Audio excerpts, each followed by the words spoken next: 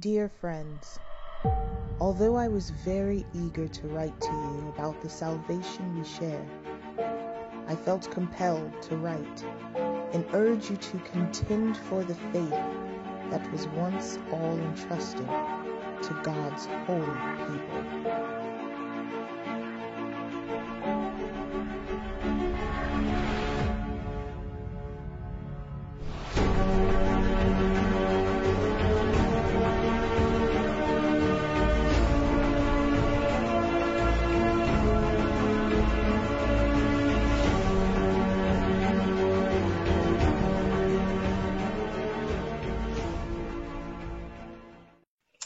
Hello, everyone, and welcome to another episode of Standing Firm Defenders of Faith. My name is Candace Paul, and I am author of bestselling novel Spiritual Warfare, and I am here with my co-host, David Chandler, who is also a bestselling author, and we are going to talk to you today about another topic that we wanted to discuss. It's kind of following up with the charismatic movement, but it's different. It's the Word of Faith movement. And David wanted to really get into this and dig deep and start talking about what it is and what we should be looking out for. So David, let's get to it. Well, thank you for having me on your show once again, Candace. Really appreciate having these podcasts. I'm praying that people will learn, for believers anyway, would learn from these conversations that we're having. So at the turn of I'd say around the earliest portion of the 20th century, we had, and that's called the Word of Faith movement. And its roots started with a guy by the name of Phineas Quimby, who was a mind science cultist. He believed in, well, they were called metaphysical cults, and basically that the word metaphysical is nothing more than a fancy word for the anything above or anything beyond the natural universe. And Phineas Quimby believed in some of the things that a lot of your Word of Faith teachers teach now, such as healing is pertinent to one's faith. As a matter of fact, the word faith, they believe that the word faith, or if a person has faith, then, faith is a force. And faith can be manipulated by one's words. For instance, if I say or make a pronouncement that I am going to be well, that I'm not going to be sick, that I am going to have the favor of God on my life, then it's going to happen. And that's what they believe faith is, and at least that's what Phineas Quimby taught. Phineas Quimby was also a student, or should I say Mary Baker Eddy was a student of Phineas Quimby. And Mary Baker Eddy was the founder of another mind science cult known as Christian Science. And these individuals started something that would later be known as the Word of Faith movement. And then you had a guy by the name of Norman Vincent Peale, who was pretty much like another Robert Schuller. He believed in the idea that your thoughts or your words are something, like, for instance, if I guess I can make a better explanation as to what I'm trying to say. Your faith, just like Phineas Quimby and just like a lot of your Word of Faith teachers, your faith is governed by your words, both negative and positive. And if you speak positive things, then you're going to get them. If you speak negative things, then you're going to get them. And if you notice that a lot of your charismatic ministries teach the exact same thing, or a variation of the two, and most of your charismatic churches are somewhat Word of Faith, not all of them, and some of your most extreme Pentecostal or charismatic churches are just plain old Word of Faith. And so when a person who is, or a believer, any group of believers who subscribe to the modern day Pentecostal charismatic belief system is on a slippery slope with the Word of Faith movement, because it's pretty much, they pretty much walk hand in hand. I was going to ask, so what is necessarily the issue? Because it seems as though being positive, having a positive outlook might kind of serve as a placebo effect into what you're doing and be somewhat helpful to whatever situation you're encountering. And simply saying, my situation can change and it will change, and I believe it will change. What is necessarily the issue with that? Well, the issue is basically when they start talking, and first of all, our faith is not a force. This is what they believe. This is what guys like Creflo Dollar, Kenneth Copeland, and his wife Gloria, Fred Price, Joseph Prince, Miles Monroe, who passed away in a plane crash. All of these individuals, Oral Roberts, Kenneth Hagin, all of these guys, they believe that your faith is governed by your words, and they use Hebrews chapter 1. So faith is the substance of things hoped for, the evidence of things not seen. So they believe that faith is the substance by which your words are governed by. So your words will carry the force of faith, and then the manifestation is going to come by way of whatever it is that you have faith for, or whatever it is that you speak. And they believe that God had the same faith. God is not God in the sense that we know of in the scriptures. He's this guy, or he's this individual that framed the world by his own faith. So in other words, they believe that God has faith. And so since God had faith, we can have the same faith too, or the same level of faith. Okay. So what is your definition of faith then? I guess that might help clarify things. Like, what is your definition of faith, and what is the biblical definition of faith, and how does it vary from what they're saying? Well, my definition of faith is by Hebrews chapter 11. Faith is the substance of things hoped for, the evidence of things not seen. So our faith, we walk by faith and not by sight. And God does not operate by faith. He operates by the will of his own sovereign power. So he created the world with his own power. He did not create the world. He did not create the universe by his faith. In other words, God doesn't have faith. God is the object of our faith.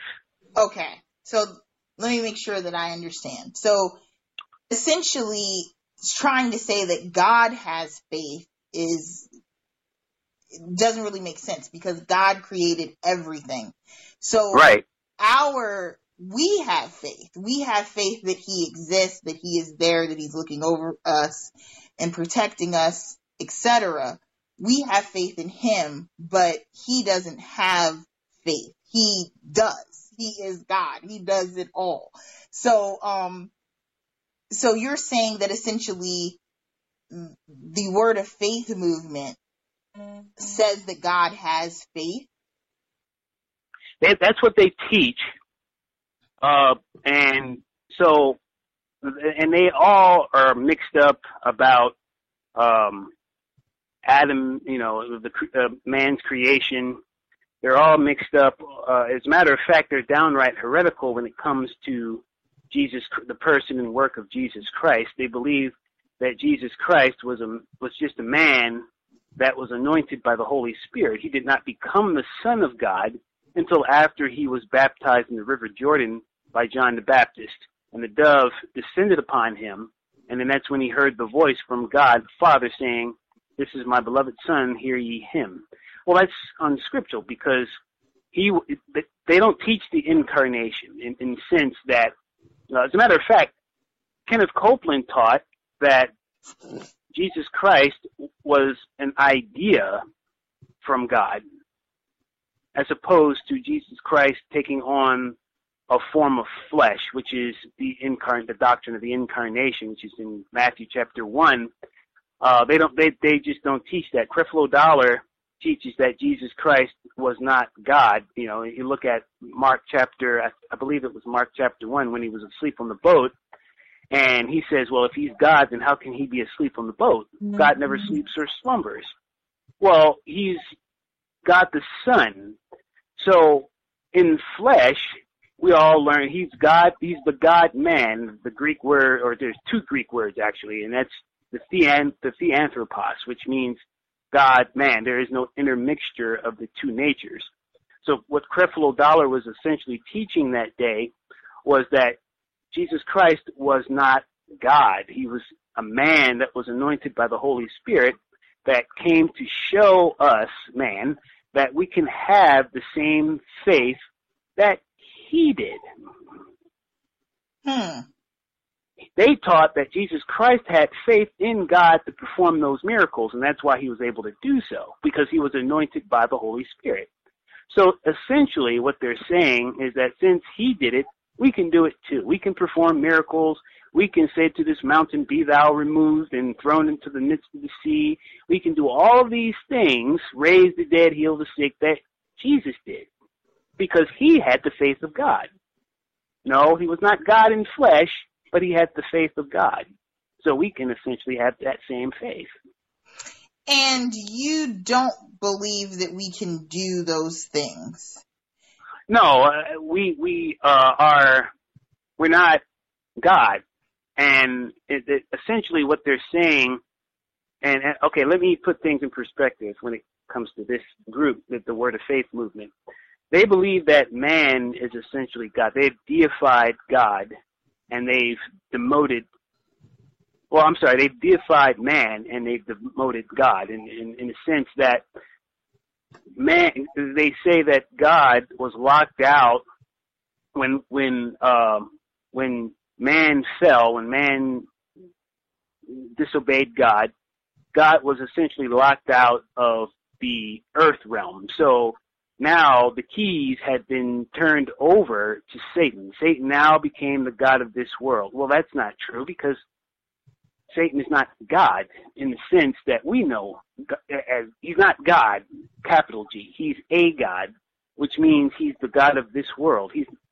He's a created being, but they essentially believe that he somehow, man somehow just turned over the reins to Satan, and so now we have to, in order to get all of those things back, we have to live by faith and all this other stuff, and it's just a lot of nonsense that all of them believe.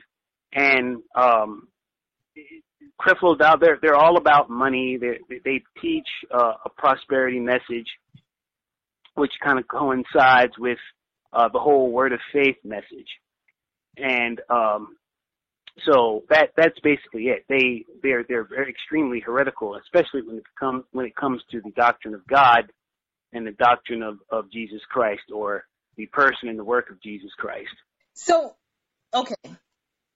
So, and I want to kind of parse this out a bit so I can make sure that people who are listening understand, and make sure that I actually totally understand myself.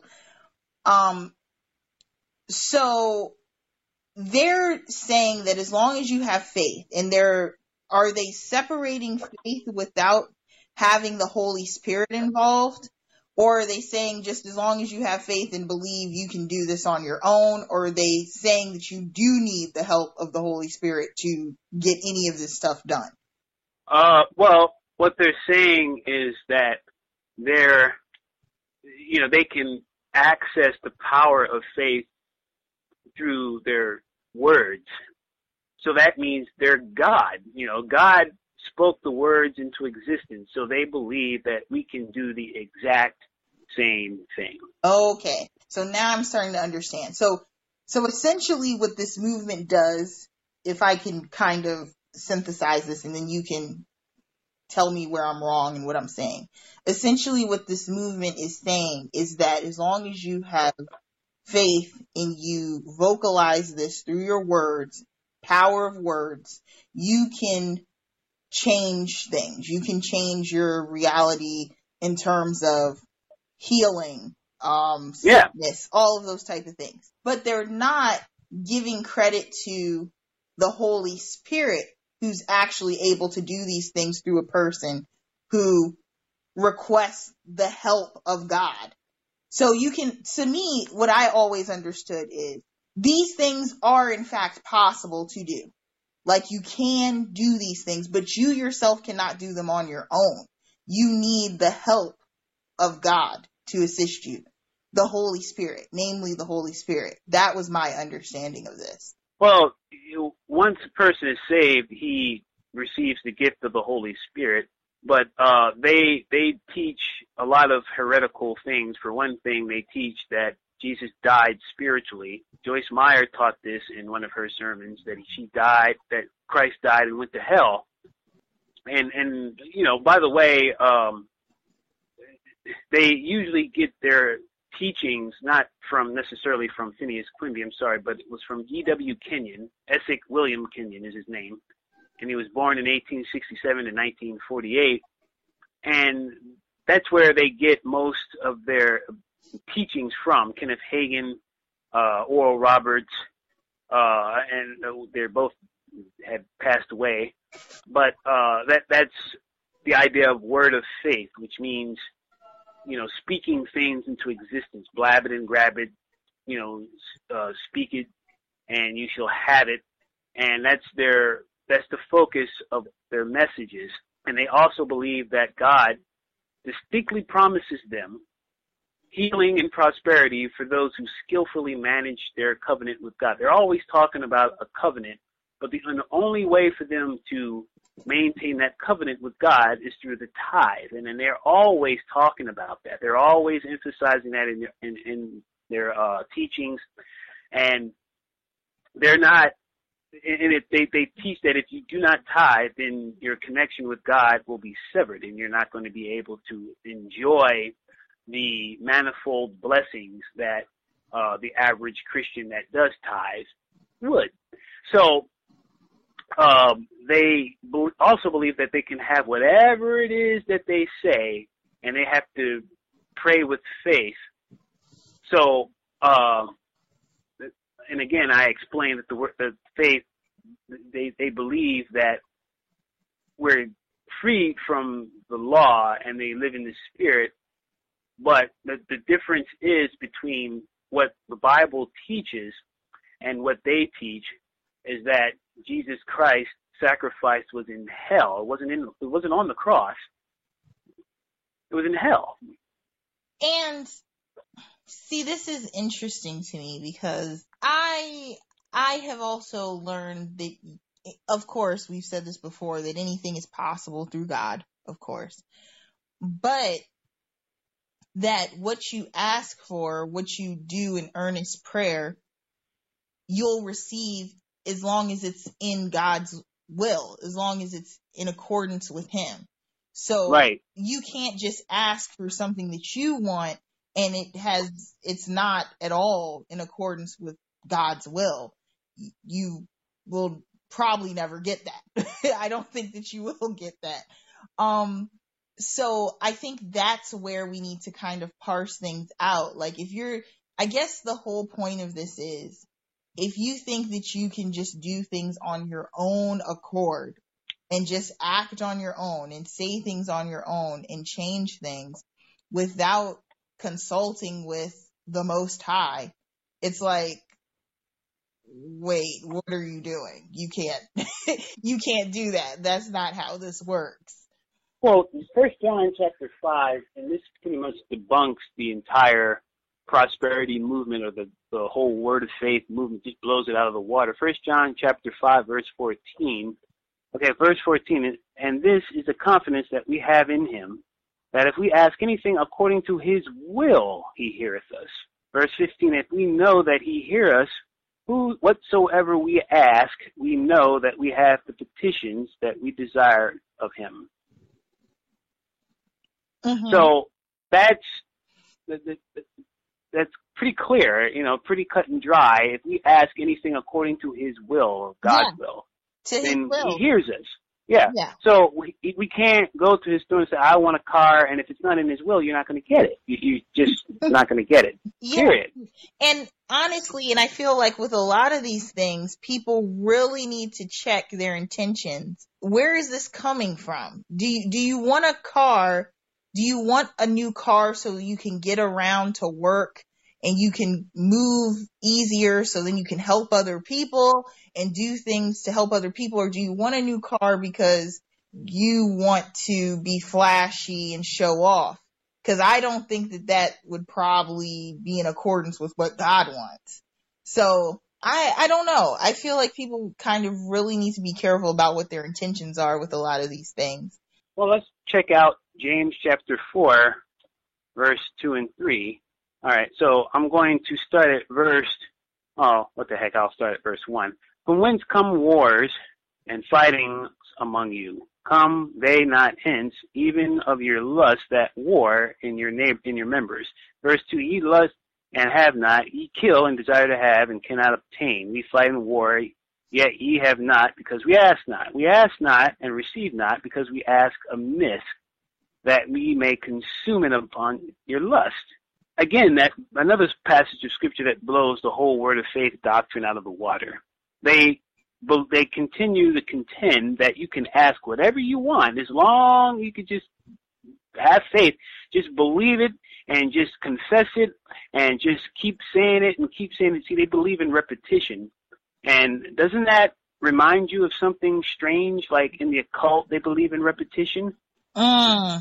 And repeat the passage again. Break that passage down so people can understand it. Well, it says, from whence come wars and fightings among you? Come they not hence, even your lust that war in your members. It comes from the heart. It comes from the inside. All of these things come from, this is what James is saying, all of these issues, fighting, war, even your own lust, they come from your own members. They come from within. Jesus said it's not something from without that destroys a man or defiles a man. It's what goes in.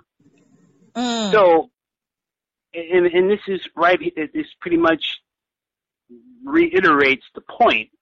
In verse 2, ye lust and have not, ye kill and desire to have and cannot obtain. We fight and war, yet ye not have, because ye ask not.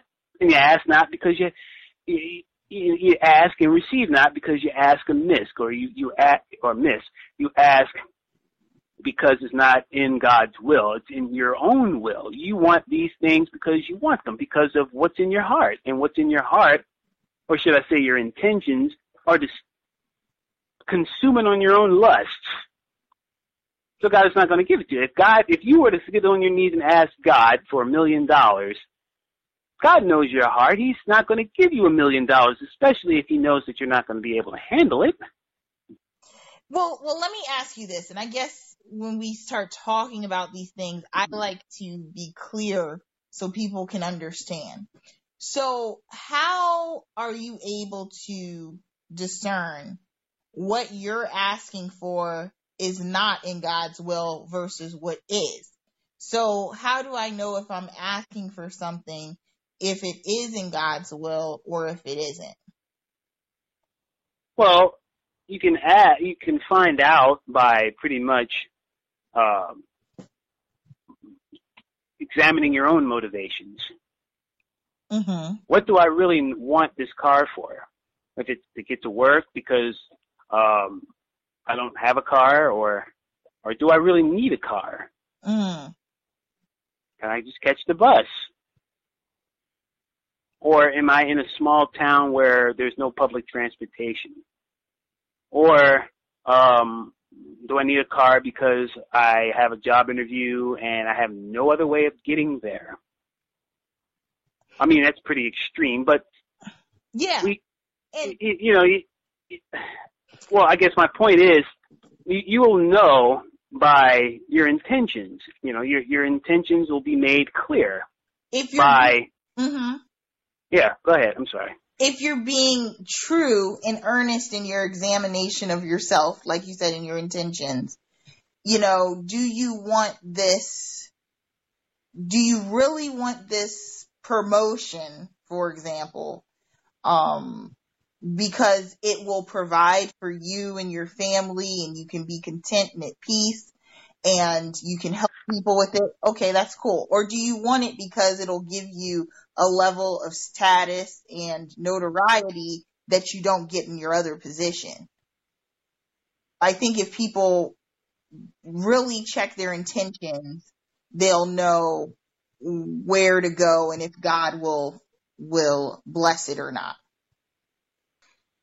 So essentially, to summarize what we've been talking about today, the idea, if you can just say this in 3 points, is to make sure that you understand your motivations when you're praying, when you're trying to do anything, and make sure that it's God-centered, and really focus on the Lord and the Word and what the text says and not your own will and what you want. Do you have anything to add, David, to that? Well, yeah, I totally agree with that.